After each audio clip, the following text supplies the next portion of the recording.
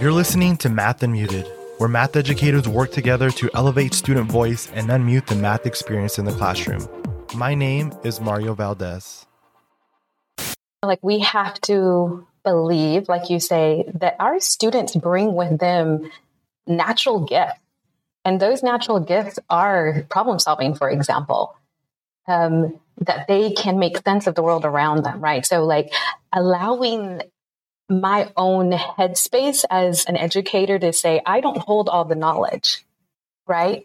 And so I think to make that happen, I do need to create a space where kids can feel safe, but also feel brave. When I think of student voice, I think of a student who's engaged, and I don't mean entertained, right? There's a difference between being engaged and entertained. The opposite of bored is not entertained, it's curious. And without student voice, kids cannot be the ones doing the math, being curious, doing the thinking, and doing the learning.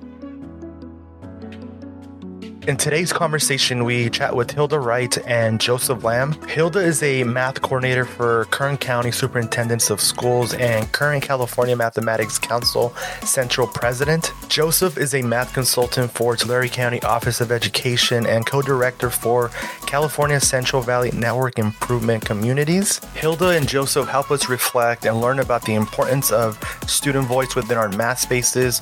We explore how student voice appears and what needs to happen for voice to thrive within our own math spaces.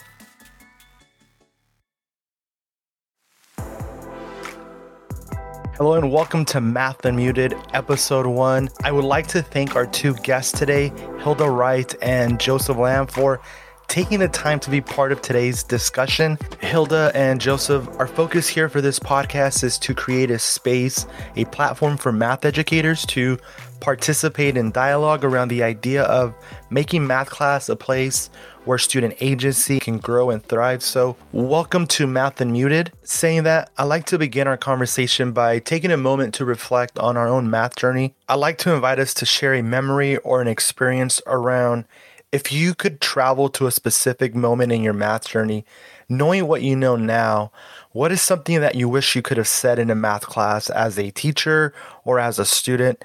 Hilda, can I invite you to start our conversation today? Sure, I can start. I immediately think of my high school experience when I was in an Algebra 2 class, and I knew there was some, a reputation, this teacher being tough or hard. And so I started in that class. I started to not understand certain concepts, and I just wish that I would have been able to ask her for help and to ask her questions about what I was learning. And I wasn't able to do that. Instead, I dropped the class and changed my math class to something that I felt I could actually do at that time. So yeah, even thinking about it right now, it saddens me a little bit because I wish that space would have been there for me. Just to build off that, it's funny because I think I also think of high school.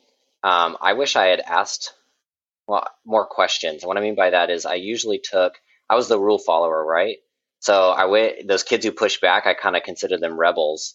So I wouldn't ask questions. But the funny part was I can clearly remember a peer of mine asking me to tutor them because I was doing really well, getting high grades. But she only got one tutoring session from me. She never came back because all I did was reiterate the steps that the teacher had given me on the paper, right? So I knew how to follow the steps. So I think she realized quickly, it wasn't helping her. She just still didn't understand. And I think it's because I never questioned what I was doing. I just followed the steps. And so as I got to be an adult and teaching students mathematics, I started to feel like I didn't know math because I didn't know how to help someone understand it because I actually didn't understand it myself. And so I wish I had pushed back and asked more questions instead of just being a rule follower. Thank you, Joseph and Hilda, for sharing that personal reflection. I really appreciate you highlighting the importance of creating a safe space, Hilda. I think that as educators, creating a safe and inviting math space should be that first thing that we work on within our own math communities. And to add to your thoughts, Joseph, you shared how you wish you would have been more of an active learner by asking more questions. And I think they go hand in hand. When there's an inviting environment, When there's space, students feel valued and validated. They're able to unmute their thoughts and engage in dialogue. And this brings me to the point of student voice in the math class within our own math instruction. It's the thought that I've explored. I'm trying to learn more about and make sense of because of the importance it has within our math spaces. When you think of other disciplines, the thought of having a voice is accepted and it's promoted. However, when you think about mathematics, our own math spaces, there seems to be an adverse relationship with the thought of having voice or having the opportunity to freely explore, to ask. There seems to be more challenges. I like us to explore what student voice looks like within our own math spaces.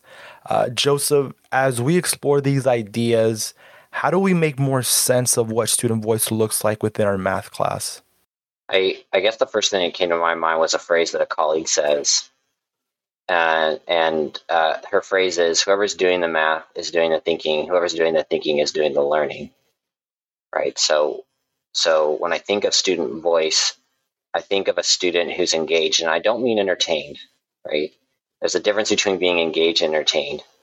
The opposite of bored is not entertained, it's curious. And without student voice, kids cannot be the ones doing the math, being curious, doing the thinking, and doing the learning. So I think the first thing I thought of around student voice was that's part of what student voice is.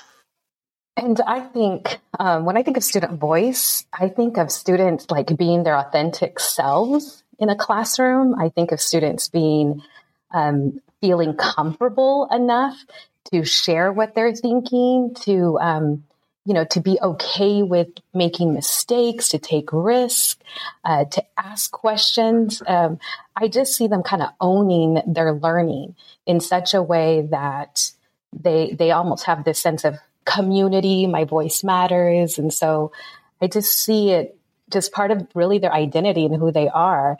And so it's just so important. I see it as whole group, partner talk, collaboration in small groups. But in the end, I just think that it's me being able to share my ideas and feeling comfortable and feeling like I have the space to do that.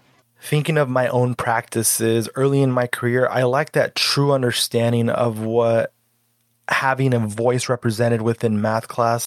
My understanding was limited. It focused on that initial phase of getting students to talk. And getting students to talk is an important component, but I'm realizing that student voice is more than an initial phase of talking. And student voice in math class, it's complex, it's powerful, unique, and it's authentic. And I think it goes back to what you said, Hilda, the importance of students being able to be their authentic selves and how we as educators foster those inviting spaces in order for voice to thrive in. Yeah, I appreciate that, Mario and Hilda, and what you're saying, because even as I reflect on my wife, who's an English teacher, I think part of her beginning was, I'm not a math person. I don't like it, and then I think the other piece with her is just to think how different she is. I remember she was very frustrated in college when there was this grade on participation because it had to look a certain way or be a certain way. And so there's this definition of what the math person looked like or what a participating student looked like. And when you didn't, you actually got punished for not fitting that. And so, Hilda, I love what you said about it. It's kind of who they are. And so I guess the other piece that makes me think of is how a student then feels like they belong and that they have value in that math discussion, right? So it gets down to something deeper. I appreciate that, Mario, than simply did I share or did I not share?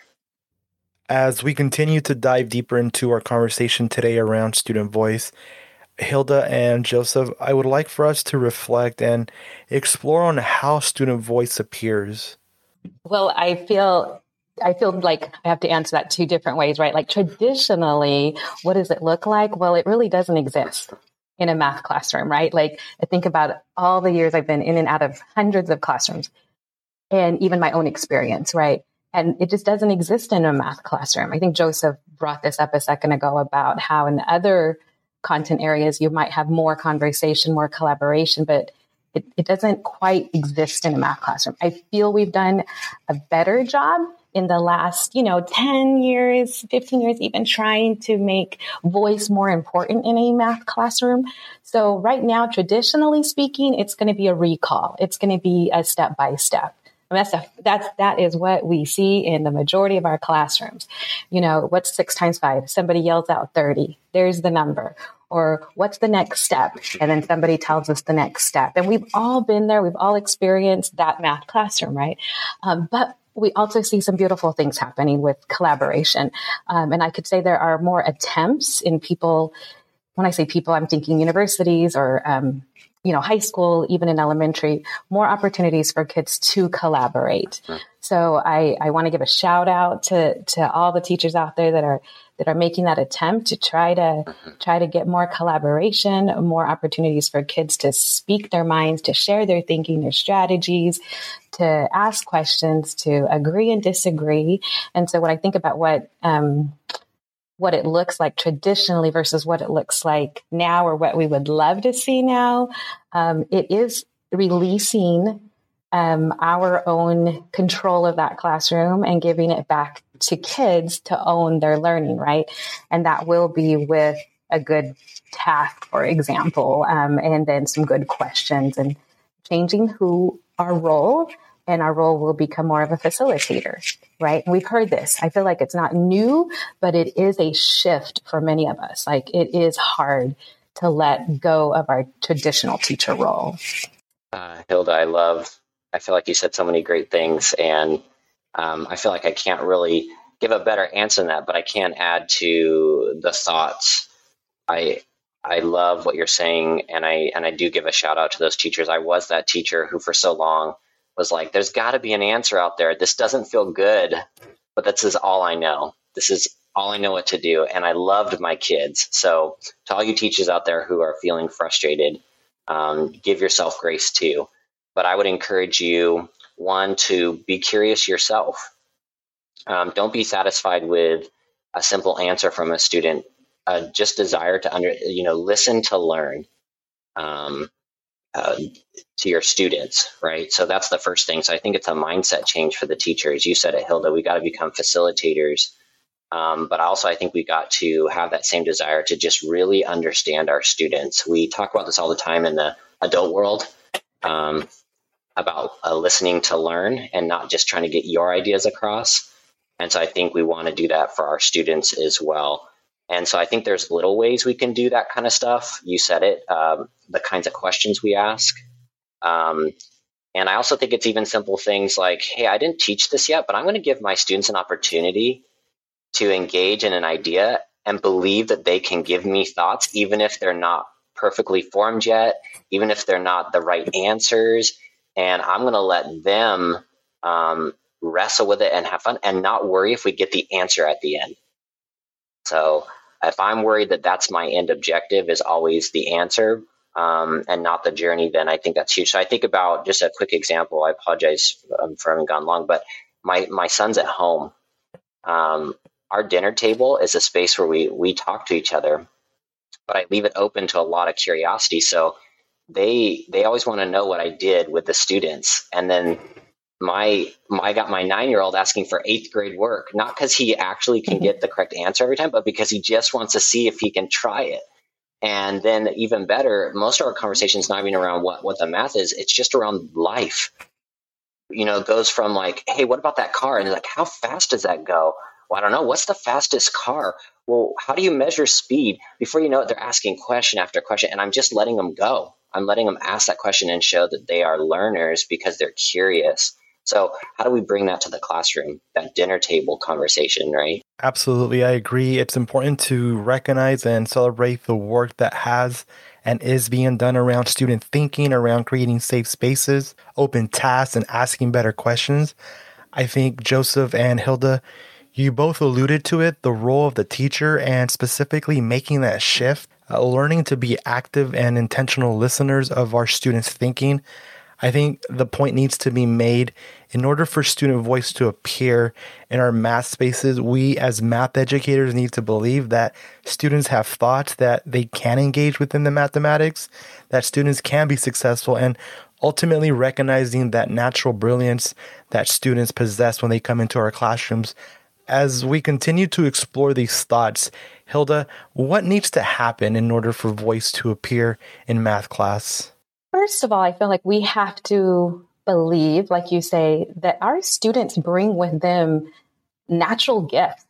And those natural gifts are problem solving, for example, that they can make sense of the world around them, right? So like allowing my own headspace as an educator to say, I don't hold all the knowledge, right? And so I think to make that happen, I do need to create a space where kids can feel safe, but also feel brave, right? To share their experiences with me, their life experiences, because they have so many experiences, whether they're math related or not, right? So just allowing that sense of, we keep talking about that community or that belonging, that culture in which my classroom, kids will come in and they already feel that they are contributors, right? They already feel like I'm here to own my learning, to share my thinking, and to learn from others. So as a teacher, I feel like that's my first question is how do I make that happen, right? How do I, Joseph said something about listen to learn. And I think how important that is. Listening to your kids, who they are, not just academically, but who they are as individuals, right? Because I want to be able to embrace that, their beliefs, their values, their culture, their styles. I want to be able to embrace that. And so I feel like that needs to happen. And we don't think about it maybe in the math classroom so much because that math classroom is that I do, we do, you do, I do, we do, you do, I teach you. And I mean, again, speaking from my own experience as a math teacher, I modeled and they were my little mimickers. And I would love if I did 2 arrows and then they did 2 arrows on their paper. I would be like, yes, these are my babies. They are doing just like I did. I would be very proud of them doing that. But now thinking back, I wish I could have given more opportunity for them to bring their brilliance. Like you said, Mario, they're just, I just think we don't realize how much they can bring with problem solving, sense making, reasoning, and thinking. I also think we need to have opportunities for kids to collaborate in different groups, right? Because sometimes it's like small groups, a teacher group, but how can we be more flexible within those groups that we're trying to form so that the learning or the perspectives that are heard can really value everyone's thinking, and then it builds, my understanding of what I'm learning. So, I'll stop there.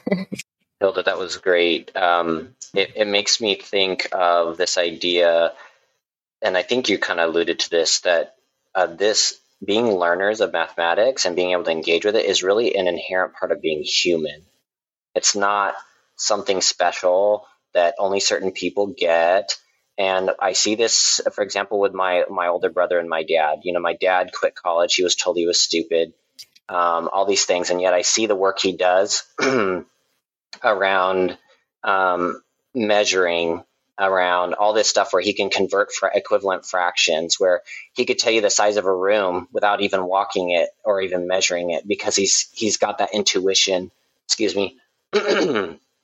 And so my older brother, who hated, didn't love school, was a CD student, but yet he's doing XYZ axis for creating games and apps. He's understanding is it better to use fractions or decimals when creating a program to figure out people's salaries for the year and how to deal with a 365 calendar with a leap year. I mean, he's doing crazy stuff that he never engaged in school and hated. But why is that? Because it's inherent to being human. We got to remind them that just because you are who you are, that's all you have to bring, because it's in you. It's what makes us human. And then the other part was, I think we found in doing growth mindset, it was almost more important for the teacher to have a change than it was for the students. And so I think you alluded to this idea of changing. So what I want to encourage is, can we get away from telling the objective, assuming they won't know it, and withhold the objective and let them discover it and tell us? Can we tell less and ask more? Can we get rid of and create more white space on our work to stop crowding out student thinking and just asking for an answer? Can we remain curious like we do in science, where we pose a phenomenon and then we investigate it and want to understand why it happens? Can we be more curious back to our students and do these things? So I feel like that's what's missing. To your point, Hilda, and I did this. I did CSTs, man. I got my kids. We got a drill and kill, and I'm going to show you. And even better, I'm going to give you all the strategies you're going to do. And man, I was tired by the end of the day because I did all the thinking. But I stole that from them, and we need to give it back. Thank you for sharing, Hilda and Joseph. Hilda, I value how you highlighted the importance of teachers having that self-awareness to reflect within their own headspace, that we don't hold the knowledge and we are not the givers of information. That comment made me realize, and it provoked me to think of my own experience as a learner. I was really good at mimicking my teachers' work, their ideas within the classroom. I would copy their style, their cadence, but I quickly realized that my teachers' thinking and their ideas had an expiration date, because when I needed to produce my own thinking, when I needed to produce my own thoughts, my own voice, I really struggled with that. As we end our conversation today, Hilda and Joseph, I would like for us to make one suggestion, a call to action that our listeners can consider in regards to inviting voice into their own math spaces. I think the one call to action would be to get to know your kids. Honestly, to get to know them so that you can know respect all your students' interests, their experiences, what they're comfortable with, what they're not comfortable with, what their socializing styles are, what's important to them. I think that if you know those things about your students and you humanize your work in that I want to know who my humans are in my classroom, you'll be able to create an experience in which their voices can be heard. And I do think that is different than saying, get into groups. Here's a good task. And here are the questions I'm going to ask. And I'm the facilitator now. Those are all our teacher moves that make a huge difference in the math classroom. But we may not still get voice unless we have created a place where kids feel like they do belong and they are contributors. And this is a space where I can share my ideas, my thinking, and make personal connections to their world and see how the two worlds really connect, right? My personal life and experiences and my math life and experiences, or my school life and experiences. So how does all this connect? So I think that would be my call to action, is get to know your kids at all levels and also use those interests, use who they are to make math accessible. That's great, Hilda. I feel like you've probably hit the ground level piece, right? So I feel like I'll just build on that, because I guess my one thing I would go back to is something around, look, we have this weird space where we kind of assign value to things in our classroom, right? By what we acknowledge and what we don't acknowledge. And so some way to create space where every kid has opportunity to bring something to the table, and that it's not just simply about getting correct answers. And it doesn't matter what subject it is, but that they are inherently valuable and that they have something to contribute. And so I go back to my dad and those things. When I've done math with him, if we go back to that subject, he's like, why didn't my teachers teach me this way? Why didn't someone care enough to say, you can do this? So it goes back to what you're saying, care enough to believe in them and say they can do this. They're a learner. And guess what? In this space with us here, we care about you, and we know you could do this, and we want you to be successful. So I think an opportunity to assign that value and say, you are valuable. You are valuable. And maybe a simple way I was thinking in the math classes, even just that opportunity to try something you have not taught before, because my value and my ability does not rely on you telling me everything, but is inherent in me as a human being. So, wow, you got some great ideas. I can't believe what you're saying, guys. These are such great stuff, So that's what I wanted. And I see that in my dad now. It's like, man, here he is, a 70-year-old who actually believes he's a learner now, who's reading for the first time, who's doing math, who believes he's having to do the budget because my mom can't do it anymore, right? And he's like, I'm balancing checkbooks, I'm doing all that stuff I never thought I'd do. And I see this new love, and he's not done learning, guys. He's not done. And because it's just part of being human, it's so cool. So thanks for listening to Math Unmuted. Be sure to subscribe so you'll never miss an episode. Follow us on Twitter at Math Unmuted. Thanks again to our amazing math educators, Hilda Wright and Joseph Lamb, for helping us reconsider and reflect on the importance of student voice within our math spaces. Take care, everyone. Until next time.